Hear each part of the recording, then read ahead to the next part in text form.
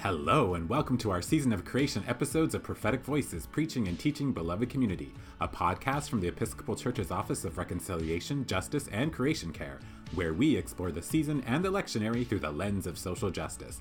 I'm your host, Reverend Shaniqua, Staff Officer for Racial Reconciliation, and I'm so glad you could join us.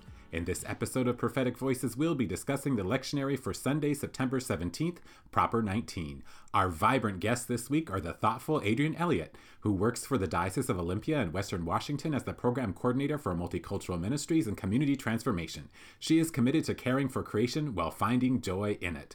The astute Logan Cruz, pronouns she and he, who is an Episcopal Church Eco-Justice Fellow and Masters of Divinity student at Yale Divinity School. She loves books, dancing, learning new languages, and especially loves Dolly Parton. And last but not least, the Reverend Jazzy Bostic, who is a Kanaka Maoli woman serving St. John the Baptist and Malohia Lutheran Church in Waianae, Hawaii. She and her wife have a small homestead consisting of raised garden beds, a flock of hens, a hive of bees, a dog, and a cat. They are foster parents currently caring for a 2-year-old boy who brings delight and wonder to their lives. Welcome, friends. Thank you so much for being here and being willing to be on the show today. Why is it important for us as Episcopalians, or even just us as Christians, to be celebrating or thinking about the season of creation? Yeah, it's a global and ecumenical movement, and really being able to join in with our siblings across the world who are all in their different contexts, in their different watersheds, and experiencing different things. It's amazing to be able to share in our love for creation and our kind of renew our commitment to caring for creation and for caring for people who are part of creation too. And so, really, I think it's a great opportunity for us to join in on a movement and not, feel so disconnected and isolated, because this is really hard work. And it's good to be in community with people who are caring about creation too. I think it's a good way for us to practice what we preach about love being an action word. Like Adrienne said, joining in with other people who are doing things helps us to find other ways that we can do things instead of just say things or pray about things. But we can turn those things that we wish to happen, new worlds that we wish to create, into reality by learning from other people and actually acting out on the covenant we have with the earth, adding that into our spiritual formation too. So connecting our faith with these things that are happening in the greater world around us to have a more specialized approach to it too.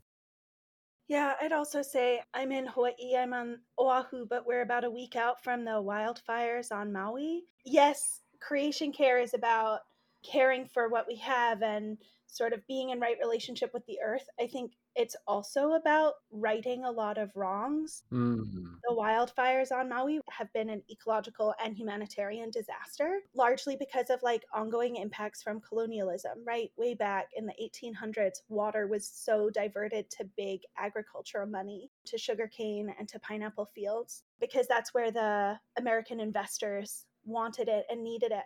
And so because of that, we have land that has been sort of dry and crispy for generations. And I think all of Maui County has been on a water restriction, except, the golf courses and hotels and stuff. Right. I think there's a lot about creation care that's not just doing good stuff, which is great, but it's also really, for me, a lot of it is about repenting for and setting right wrongs that have been made in the past and that often the church has endorsed. Mm-hmm. As we're thinking about this, what sort of liturgical ideas do you have? And it could be for this Sunday specifically, or just for ways to celebrate the season of creation in general. So I'm not the biggest liturgist on the planet, but when I hear this question, I just think go outside. Even if you don't change anything about the way you worship or the way things are formatted, just being a part of creation and recognizing that you're a part of creation within creation can do a lot for our hearts and our souls. And I think allow us to connect on a deeper level. And I think that does a lot to inspire us for future action. Just getting in that space alone can do a lot. I always think of prayer as communication with God. So it's not just talking at God, but it's also listening, right? And then thinking about prayer is communication, and if we're praying for the earth, then we should be in communication with it, right? And we can't really do that so easily if we're inside a building. I guess you can, but it makes it a lot more difficult. So maybe how do we get outside and feel something? I know there's been lots of different, some people do mass on the grass, or some folks by lakes, they'll like lash all their kayaks together and they'll do like a communion on the water, which is kind of cool. Let's talk about the gospel in Matthew. There's this whole piece about like conflict. I know a lot of people preach about conflict in this one, but it talks about sinning. How have we as a church sinned against one another? And maybe again, thinking about how have we sinned against creation? I see creation care really as such an intersectional justice opportunity, kind of as Jazzy said, to really right so many wrongs that the church is responsible for.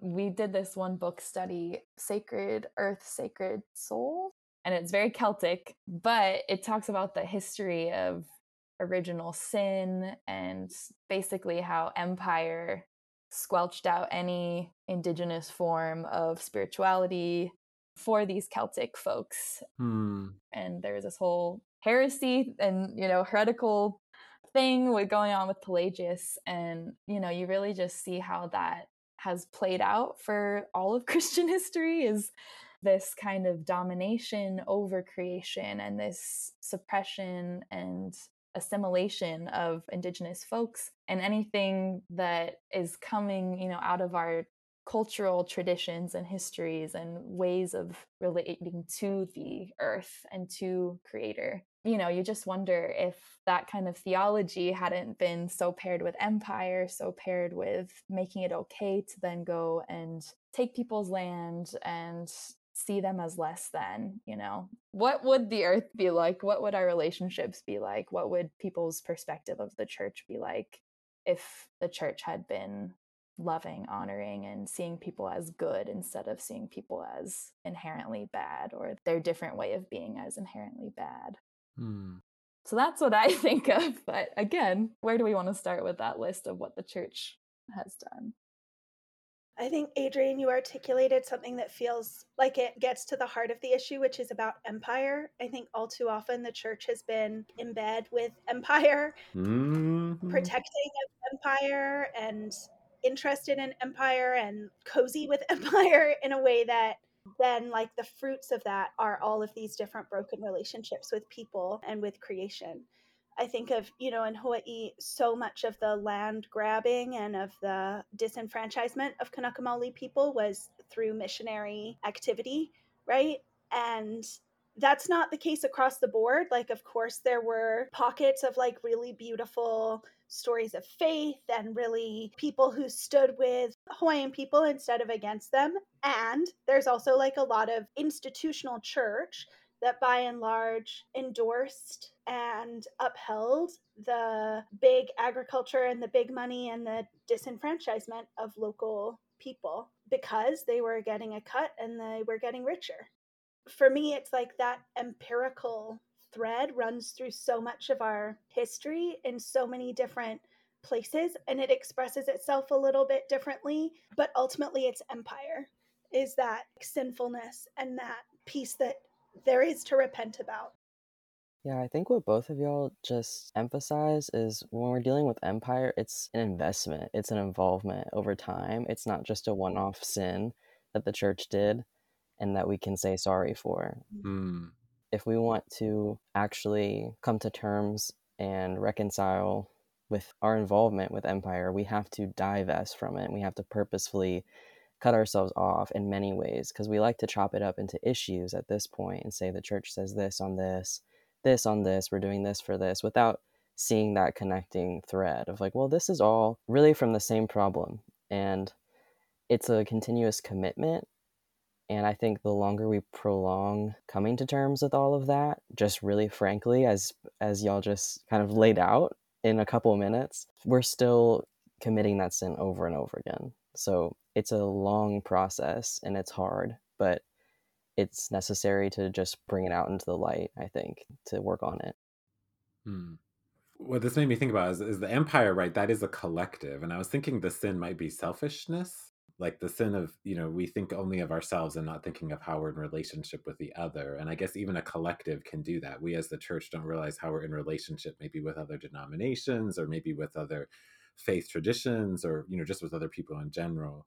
Or we think that there's only one right way to do something, or one context, right? We all have our unique context that we're in. So maybe we fail to see the relatedness is what I was thinking about. But that lifts up a different concept when I think of empire as a collective. And I was thinking of this rugged individualism as the sin, but I don't know. I have to think about it. But this is also a lot about forgiveness. I guess that's a challenge for me. I always get pissy when people hurt me, and it's like, how do you forgive them, and how do you maintain relationship even if they've hurt you, but how do you also not allow them to continue to do that? What does that look like? I think an important aspect of forgiveness that we look over is that it shows respect for yourself when you're able to forgive.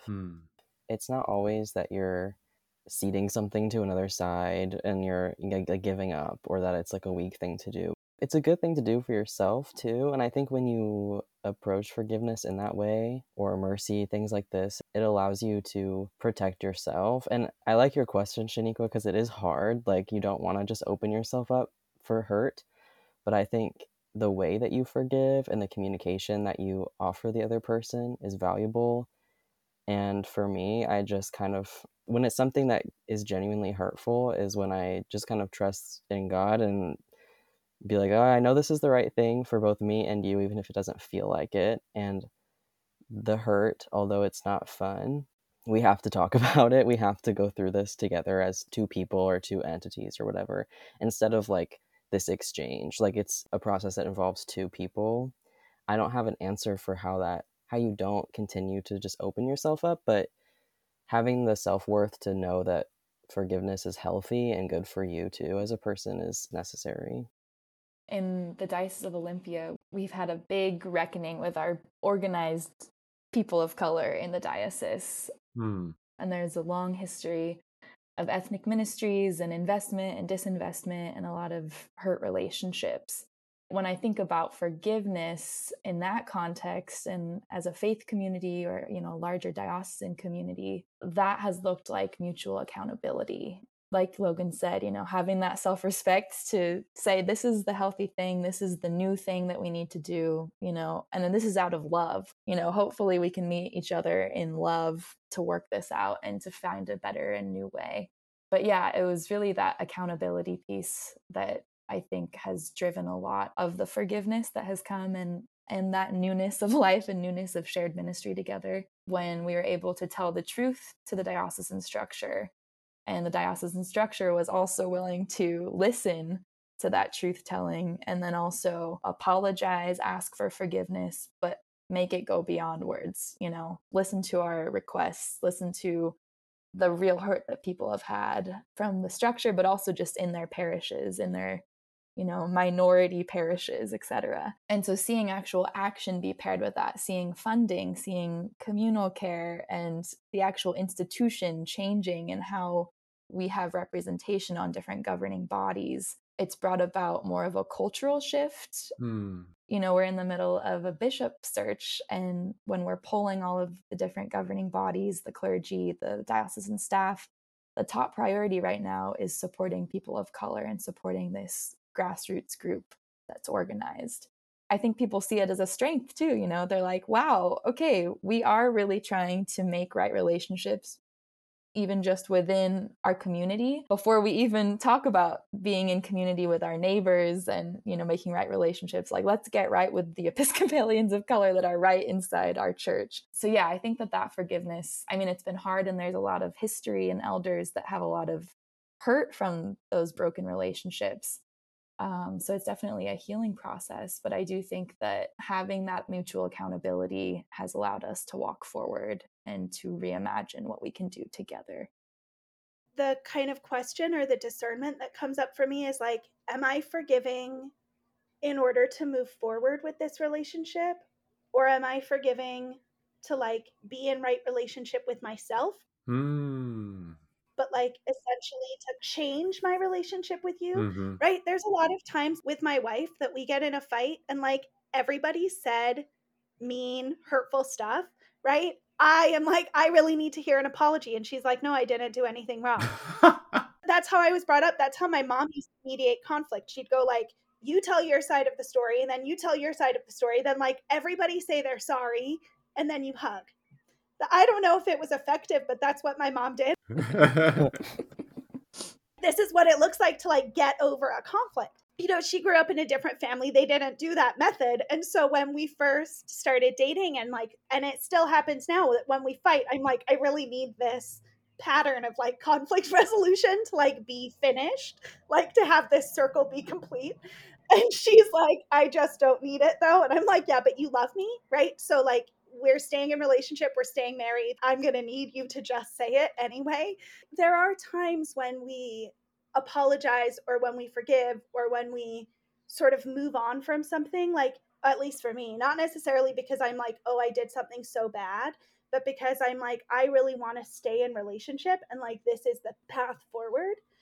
And I think the discernment is like, when has it been a wrong that I'm like, okay, that is showing me something about your character that I don't want to stay in relationship in that same way. Or like, I need something to change about the way that we are relating or to like shift my body in some way in relation to yours. And often that's out of self-protection, right? That question of like being harmed again and again. Yeah, if we keep going back open-hearted to a structure that has harmed us, we open ourselves to more harm. And the process, Adrienne, that you're talking about of like coming to mutual accountability, those elders even being willing to share their hurt, that is grace in action. Yep. Right. Because I bet they have shared before and been ignored before. Mm-hmm. And so to like reopen that wound or to have hope, not even trust yet, but just hope that like this might be a different moment, that this might have yield a different kind of result. That's like such a powerful faith. But I do think there's a part of forgiveness which is about discernment of, is this a forgiveness to help me come into full circle and into right relationship with my own heart? And or how much does it include the other person? Forgiveness that is about moving forward together? Is it a forgiveness that is about moving forward alone? Because I think forgiveness can be both. Mm-hmm. This made me think about, as I was reading this parable or this story, was about corporate loan forgiveness during COVID. And then when they tried to do the student loan forgiveness and everyone just kind of like flipped out. And they're like, because the corporate loan forgiveness is all about empire, right? It's all about the empire forgiving itself, its own debt. And then when it comes to individuals, oh no, we can't do that. And I was like, what is going on? I guess we're not too big to fail or whatever as people, right? Where do you see examples of this parable being lived out, either collectively or individually? The double standard of politicians or political administrations that vocally support climate action, things like this, but maybe invest in some bank or some fossil fuel, they're involved somehow. Their words are not the same as their actions. Yes. But the people give them lots of forgiveness often because we want other things from them, or at least they're saying the right things. And they're the powerful ones with the ability to do something broader than we can all the time. But then individuals, just like the average person, it's like, if you want climate action, why are you driving your car to the protest or something? Like, we're so criticized for just existing in capitalism as if it's easy to just like opt out. And I think that it's just the standard that we hold like companies to, administrations, things like that, versus everyday people. And I think that's one reason that it got my gears going, because I just got frustrated when I was thinking about it. I was like, this is why we need everyone to work together, because I'm weak as an individual. But it's true. And it's just the double standard that makes me frustrated, that like the higher up you are and the more power you have, the more free will, I guess, you have, and the less criticism actually affects you, because you have things in place that protect you and your interests. So there's a database now showing all of the different climate lobbyists who are both working for environmental organizations or groups, but they're also in bed with empire and also lobbying for fossil fuel companies and utilities. Oh, wow. And so there's a whole database and it shows you who is kind of this double agent. And yeah, Democracy Now! Did a really good story on it. And they kind of say, like, it is hard because if you think about like celebrity lawyers or something, lawyers take a bunch of cases for a bunch of different people. It's kind of the same thing with lobbyists. They probably do have cases with a bunch of different people. But it does, like you said, Logan, get your gears going. Like, how how do we expect any change to come if the academic people even who are working on this from a policy or a climate standpoint are also working with the fossil fuel industry and these different utilities? It makes me think of greed. I don't have like a specific example, but I just think it's so easy to become greedy. And to me, this is like a selfishness, right?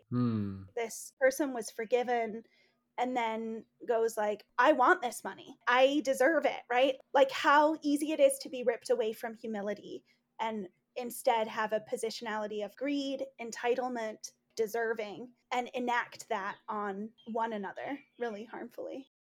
This is greed.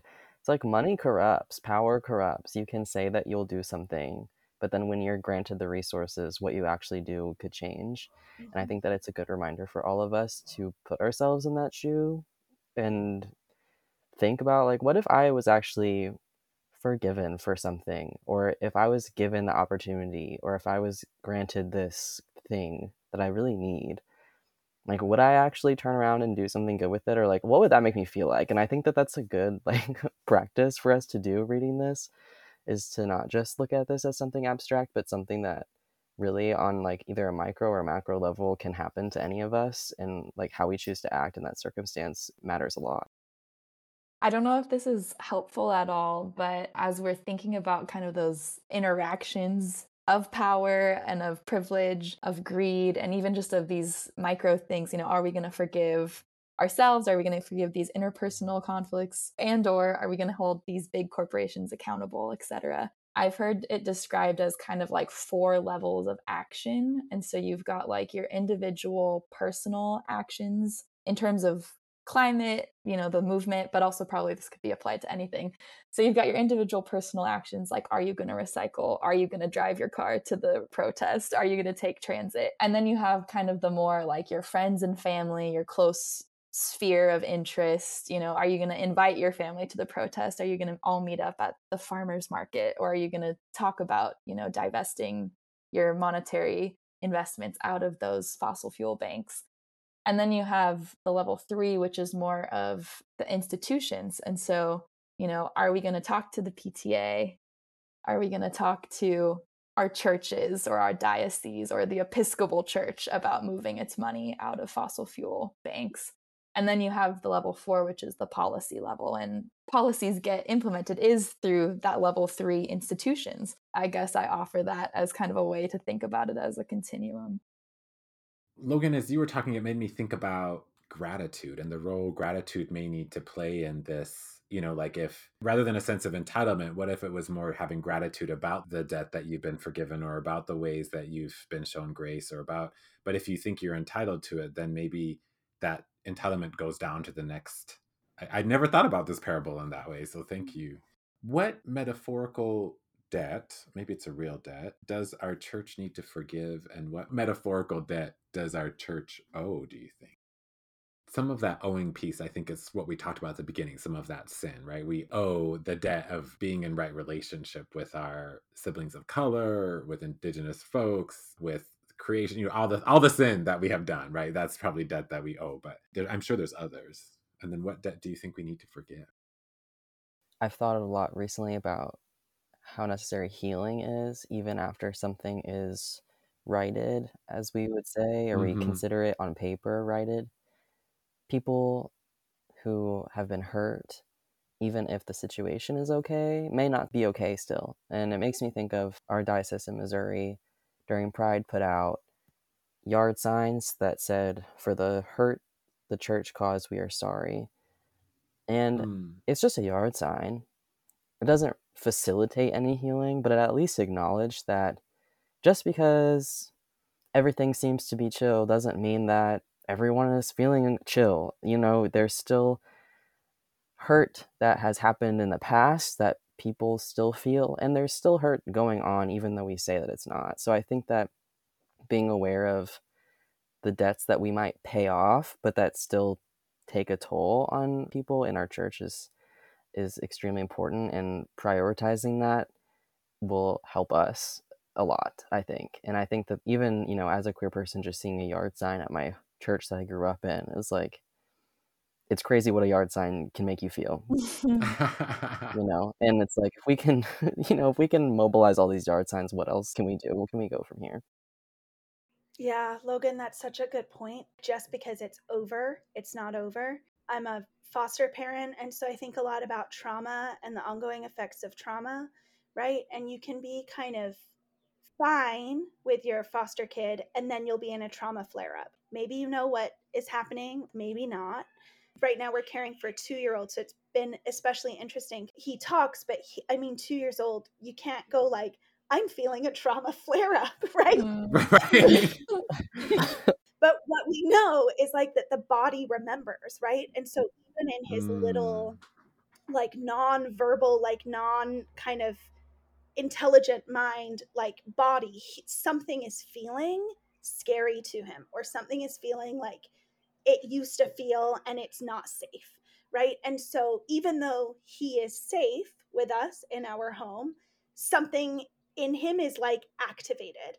And I think we all too often sort of expect that the debt we owe is going to be that resolution that we pass at General Convention that says, now we're totally on board, and like, sorry it took us so long, but like now we're all good, moving on.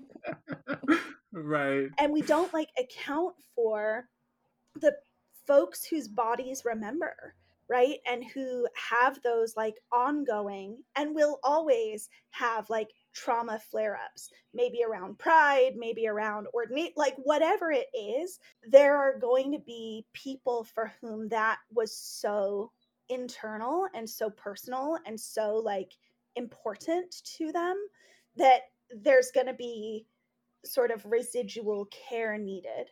And that's hard because that moves it from like the resolution and all that is institutional, but the trauma flare up is going to be really individual, and then maybe in that friends and family zone. And so maybe that's why it's hard to sort of account for. I do think like ongoing care and ongoing just awareness that that's going to be the case. Yeah, we might be doing something really great in this church around creation care right now. And we have like eons of time for which we have translated Genesis as having dominion over all the earth. And so like that's going to have ongoing trauma attached to it, regardless of the great resolutions and the great efforts and all of that. And so not that one cancels out the other, but that we just hold both in awareness without trying to say like, now we're fixing it, so it should be all good, right? And papering over what's happened. I wonder if the yard sign and like the resolution is like acknowledging that the debt exists, and then actually all of that trauma flare up healing business is actually how the debt is forgiven. If we're using this metaphor, I don't want to get too deep in the weeds with the metaphor because I have a tendency to do that. And I'll be like, and the paper that the debt was written on is this, I get way too detailed. That always ends up making the metaphor awkward. Are there metaphorical debt that our church needs to forgive? One of the things that I was thinking about when I was thinking about this question is maybe like some of the times when the church has separated, like Methodists and Episcopalians, for example, right? Is that a metaphorical debt we need to, I won't say forgive, like it's their fault or anything, but like maybe we need to forgive in the sense of building and coming back into relationship with some of the churches and ways that we've split in the past. Or one of the ways that we're seeing forgiveness, I was thinking about the Anglicans here in the US, where I think there's 2 now churches where the Anglican congregation actually wants to come back into the Episcopal diocese. And what does that look like for us? This is not related to this gospel, but the gospel coming up, or I guess by the time the podcast airs, that will have been recent, is of Jesus and the Syrophoenician or the Canaanite woman.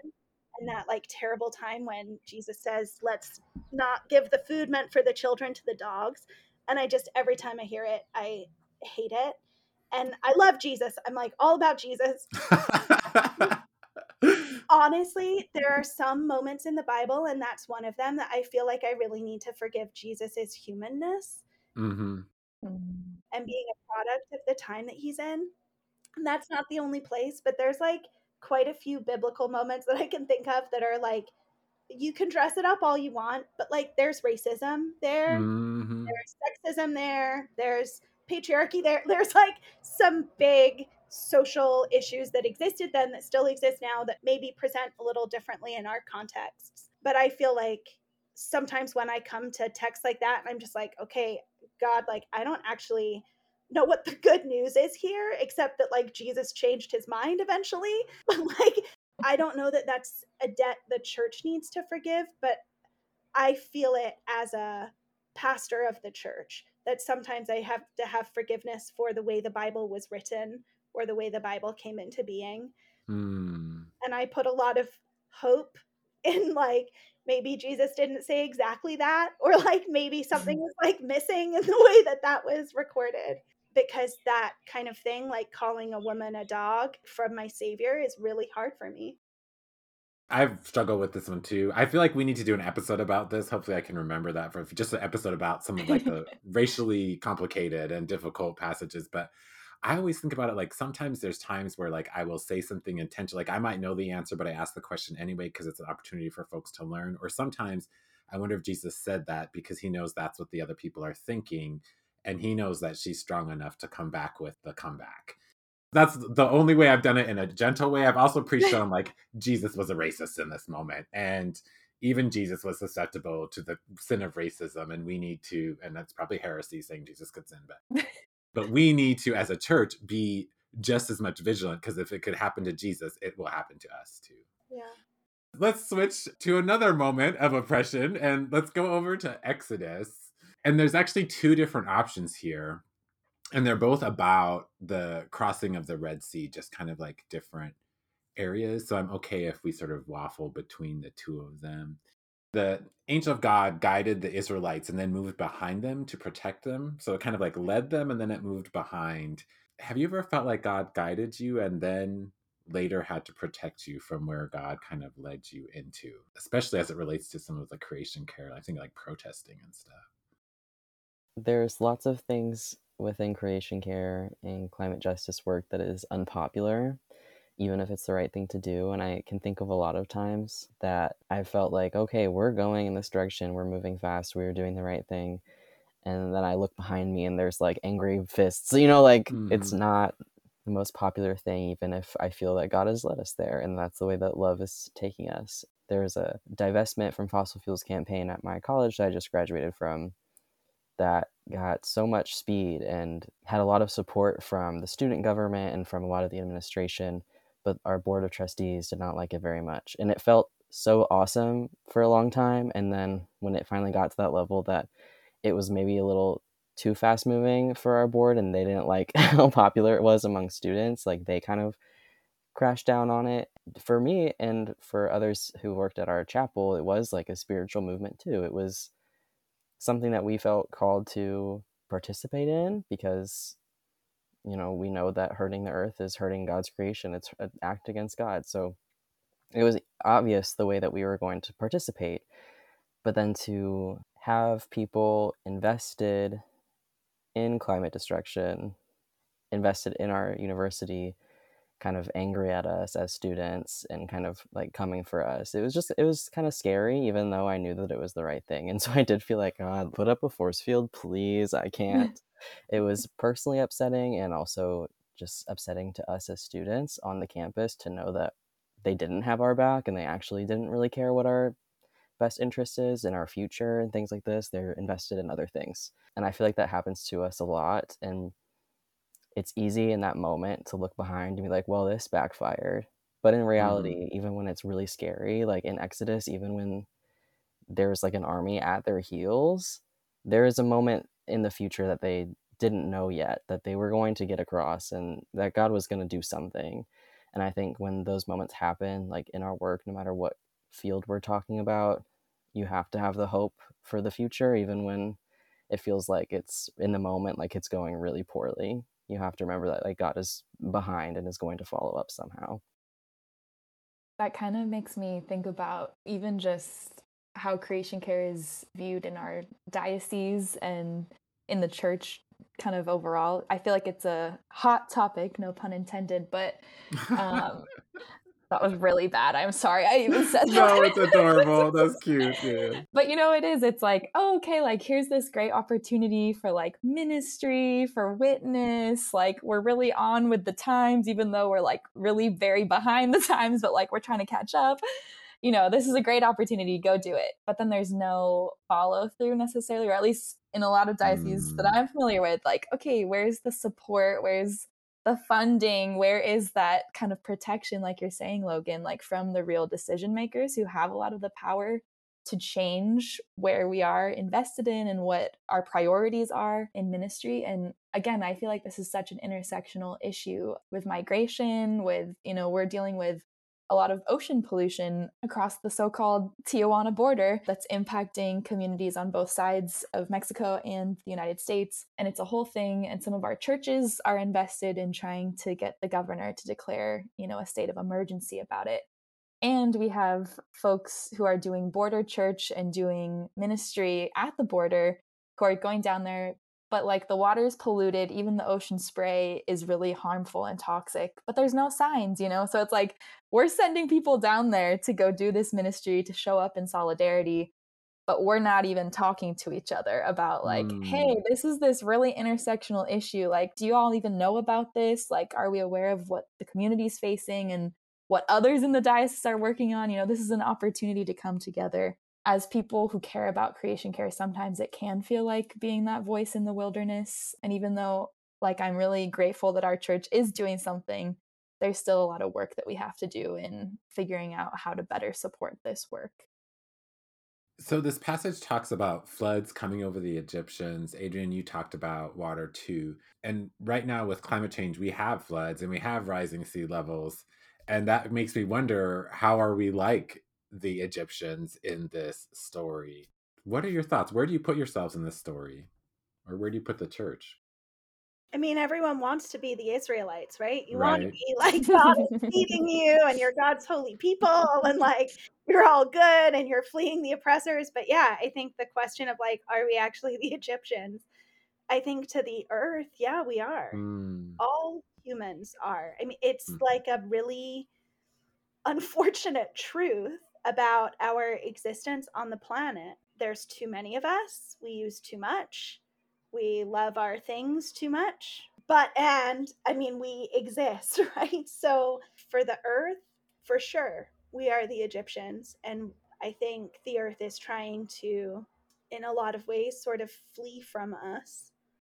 Yeah, I think the church is the Egyptians all the time. And honestly, I think about seeing this story in my like children's Bible when I was a kid, and like a cartoon version of the water coming down. I was like very shocked. You're young and you're like, God drowned a whole bunch of people. Like that doesn't seem right. And then I thought about it a lot, and I talked about it with kids at Vacation Bible School. Like it really bothered me for a long time, even though I knew that it was good. But we always talked about, like, well, I guess they kind of did it to themselves. And it's like, yeah, what do you expect to happen to you if you do something wrong? I don't really subscribe to that, like, if you do something wrong, God will smite you type of thing all the time. But I think that we as the church and Christians in general, what we talked about earlier, promoting this domination over nature and the way that our faith has been corrupted to just exploit our planet, the only one that we have. Who are we to be like, what's happening? Like, this isn't, of course it's happening. And some people are more responsible than others, but I think that's one reason why the Episcopal Church needs to be at the front of this, even if we're not, the highest polluters or what have you. It's like somehow we're connected to how we got here. And now the water is rising over our heads and we realize, oh gosh, we have to get out of this. So in that way, like, I hadn't thought about being the Egyptians, which, like you said, Jazzy, you want to be the Israelites, but I think it might be good to consider the alternative too. And I think also thinking about that in the context of, who is most impacted by sea level rise, and yeah, seeing ourselves as the Egyptians, and recognizing too, though, that in our body, in the United States, but also globally in the Episcopal Church, there are communities who are seeing these impacts and who probably are not as responsible. I think, Jazzy, as you said, yeah, holding that tension of we can be both, and it is necessary, I think, to recognize, our siblings who are most impacted and at the front lines when some of us are most responsible. I struggle with that in the story. Like, I love that this story is about folks who are oppressed finding freedom and being released from their oppressors. And then, of course, as Indigenous, I identify as a Canaanite, right? And so that's a whole nother tension that's held in this story that we don't get to. But then that they find this thing. But the other piece is that it seems like those most vulnerable and those who are oppressed are the ones who suffer from climate change. Like the people who have the most power to change are the ones who suffer the least from it. And it's almost like in the same way that like the folks who could probably change racism the most are the ones who have the privilege not to deal with it if they don't want to, kind of thing. How do we see ourselves in that relationship? Where is God in there, and what is our role in being an agent of God or agent of Christ? So this might be taking us maybe on a different turn too, and kind of back to some of the Exodus story. But one of my favorite priests, he was very anti-empire, and I think that type of formation that he provided us was like, oh my gosh, I can see hope in the church if we're going to talk about empire and how to resist it. And one of his things was like, this story of Egypt, this is really like the first incarnation of empire. And we see this stockpiling of resources, of power, the enslavement and mistreatment of the Israelites, of others, to kind of fuel the empire. And so when the Israelites go through this very harrowing ordeal, to get out of there and then spend so much time in the wilderness, it's almost like God is helping them. They've escaped from the empire, but the empire is still very much a part of them and a part of their whole relation to the world. And well, God, how are we going to survive? We need to stockpile. We need to have this control. Sometimes we need to other people. And so that whole exchange of walking that path to get rid of empire and to really cleanse ourselves from and divest, as Logan said, from these systems, it's really hard work. But I do think that it comes down to, when we talk about that spectrum and those levels of actions, like even if you're just resisting empire on a really small level. I just had a friend who works for it's like an environmental consulting firm, and they do a lot of climate action plans, and they work with different municipalities, different governments, corporations, etc., on these action plans. And she was saying something about how this city in California is wanting to work with the tribal partners in the area, and it's this parks project, so making sure the tribe has access. And she's like, my manager keeps saying tribal access, but I just feel like that's a really gross, like, I don't think that's the right way to think about this. And I'm like, yeah, I think maybe the tribe doesn't have access per se, but that's still really perpetuating these norms of colonization, and whose land is it, who has the control over it. And she's like, okay, yeah, I'm gonna talk to them about that. We need to rethink language here and really think about partnership. And so even in those little moments of trying to resist empire, I think they're important, even though it feels like a mountain that we have to climb to get over and to dismantle all of these systems. But it really does feel like those little things add up, into how we are and how we relate and how we practice being Christians. In the story of Exodus, God is almost doing like very nonviolent direct action. God is like, okay, I'm going to send some plagues. Like, I'm going to make it really uncomfortable for you to be comfortable. I'm going to erase the food. I'm going to take out your crops. I'm going to turn the waters red. Like, I'm going to really freak you out. It's interesting. Yeah. When you think about like protests or that kind of thing, I have a lot of faith in like nonviolent direct action. I don't have a lot of faith, frankly, in like peaceful sign waving, because I've done it so many times and I don't think much changes. And I've done like sit-ins in a president's office and gone like, you can't get in here until you are going to change this policy. The policy changes. I mean, it like magically, it seems to like make people uncomfortable enough.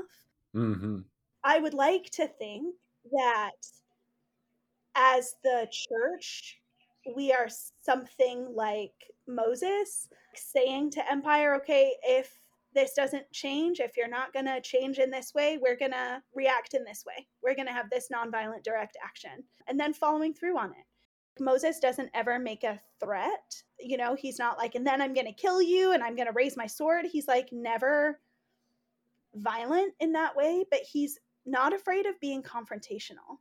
Right? Mm-hmm. He's like, this is a confrontation. My people need to be free, and I have it on good authority from God. Like, this is what's going to happen next. It feels uncomfortable to say, oh, the church is, speaks for God. But like, if we don't do that, then who does? I do think that's part of our job. So I think I would imagine Moses had to stay really prayerful and grounded and like trusting. I can't imagine the toll that being a leader in that time would have taken on him.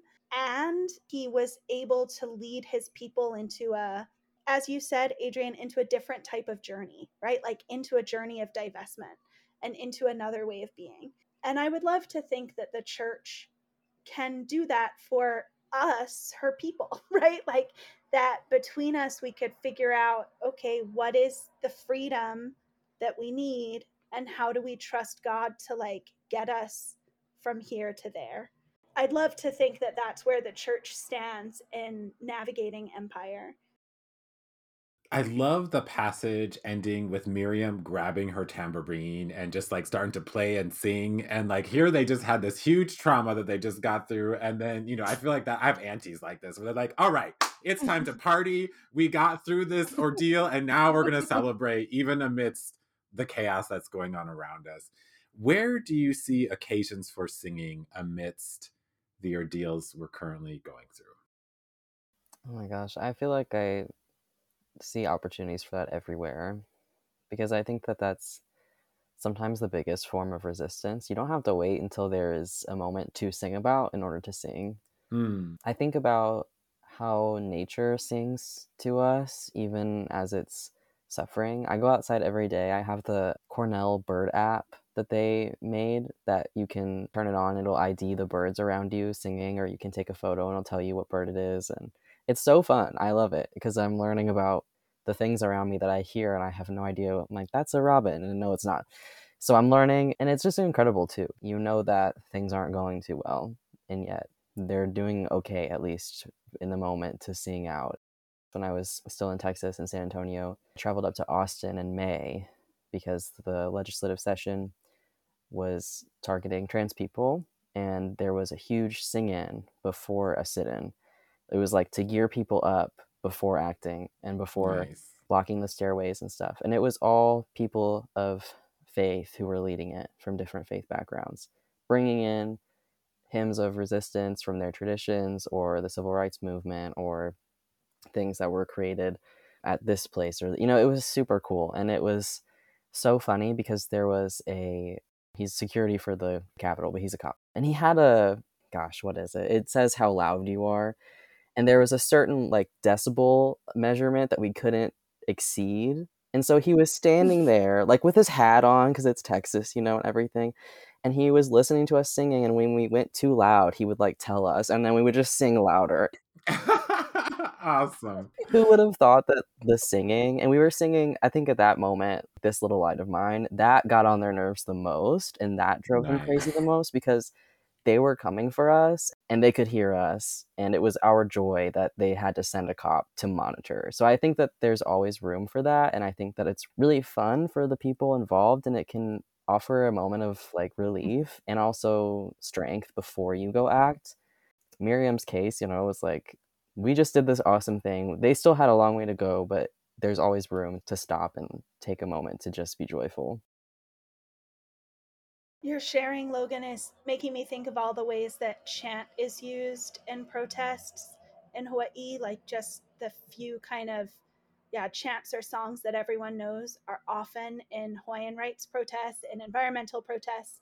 I'm not going to know it exactly, but I know that there's like some kind of biological phenomenon, right? Where like your hearts actually start to tune into each other if you're singing together and you're breathing together. I think there's something so powerful about that, like collective energy holding as well. And it makes me wonder if Miriam started singing. I mean, it says like all the women went out after her with tambourines and with dancing. Like this was not just one woman going like, woohoo! Right. She was like releasing something and inviting something collective. That is also a part of the like healing, right? Is going into a place and going like, I'm not here alone. I'm with my ancestors. I'm with every person who's ever sang this little light of mine. Mm-hmm. Mm. What tips do you have for preaching this lectionary? I originally thought about preaching Matthew. I usually always tend to go to the gospel, but now after our discussion about Exodus, I really think I want to preach on Exodus on this one and talk about, you can go with the water, but I definitely am going to talk about the singing because singing is so powerful. And in our Lakota way, we have our Dakota hymns, and those are very powerful for us to sing together, and they'll bring tears to folks' eyes a lot. And there's just a lot of meaning behind them.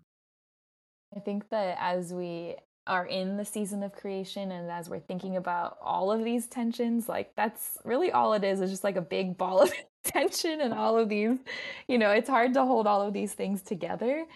I think, yeah, talking about the trauma, talking about like what we need to forgive, what we need to account for, and yet also talking about the joy and these new worlds to come that hopefully we're helping to usher in. I think it's all really important. Kind of going back to the singing, but a different way to think about it. There's this really great climate comic who she does all of these really fun little comics. I mean, well, they're not fun, they're very existential, but it really holds space, for that tension. And so I wonder if part of your bulletin or part of your practice for your liturgy for this sermon, having people to look at, these comics and sitting with the vastness, but also the really smallness of who we are. And yet, we can have this huge impact on the earth, whether positive or negative, huge impact on our communities, whether positive or negative. I think her name is Madeline Jubilee Sato, I believe, and I can send the link. But again, it just holds that space for kind of the existentialism of all this, but also just like the really real, like, this is my body, this is my neighbor's body that's experiencing this, this is our community that's experiencing this. How do we respond? One of the things that's woven itself through all of the readings and a lot of our conversation is this like individual collective dance and relationship.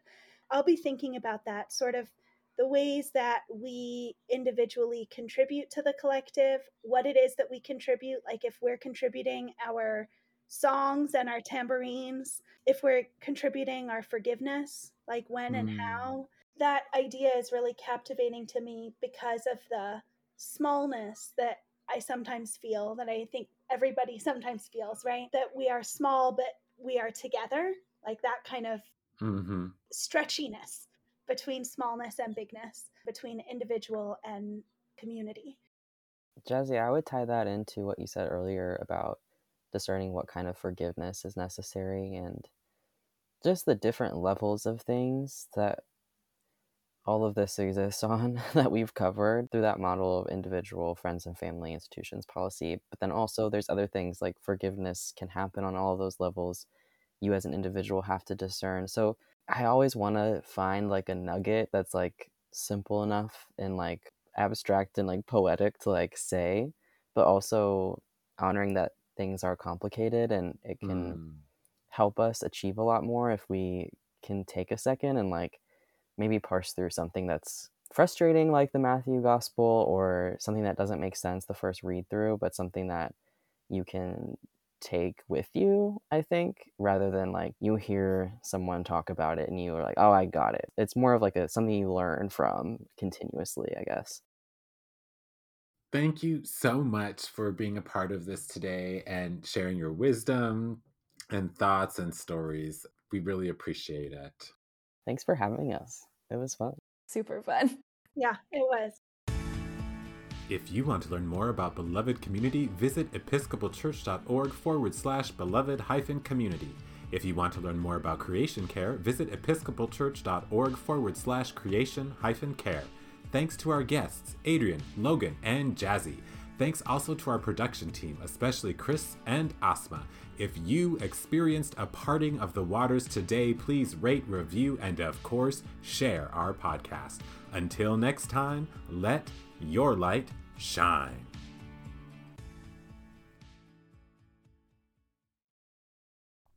You're invited to join thousands of Episcopalians, neighbors, and friends this summer at the Love Always Revival at the KFC Yum Center in Louisville, Kentucky.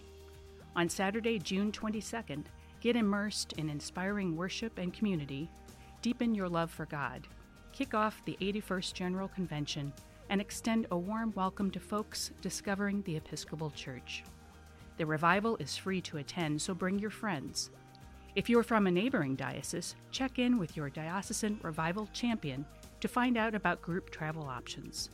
You can find more information along with registration at iam.ec/lovealways.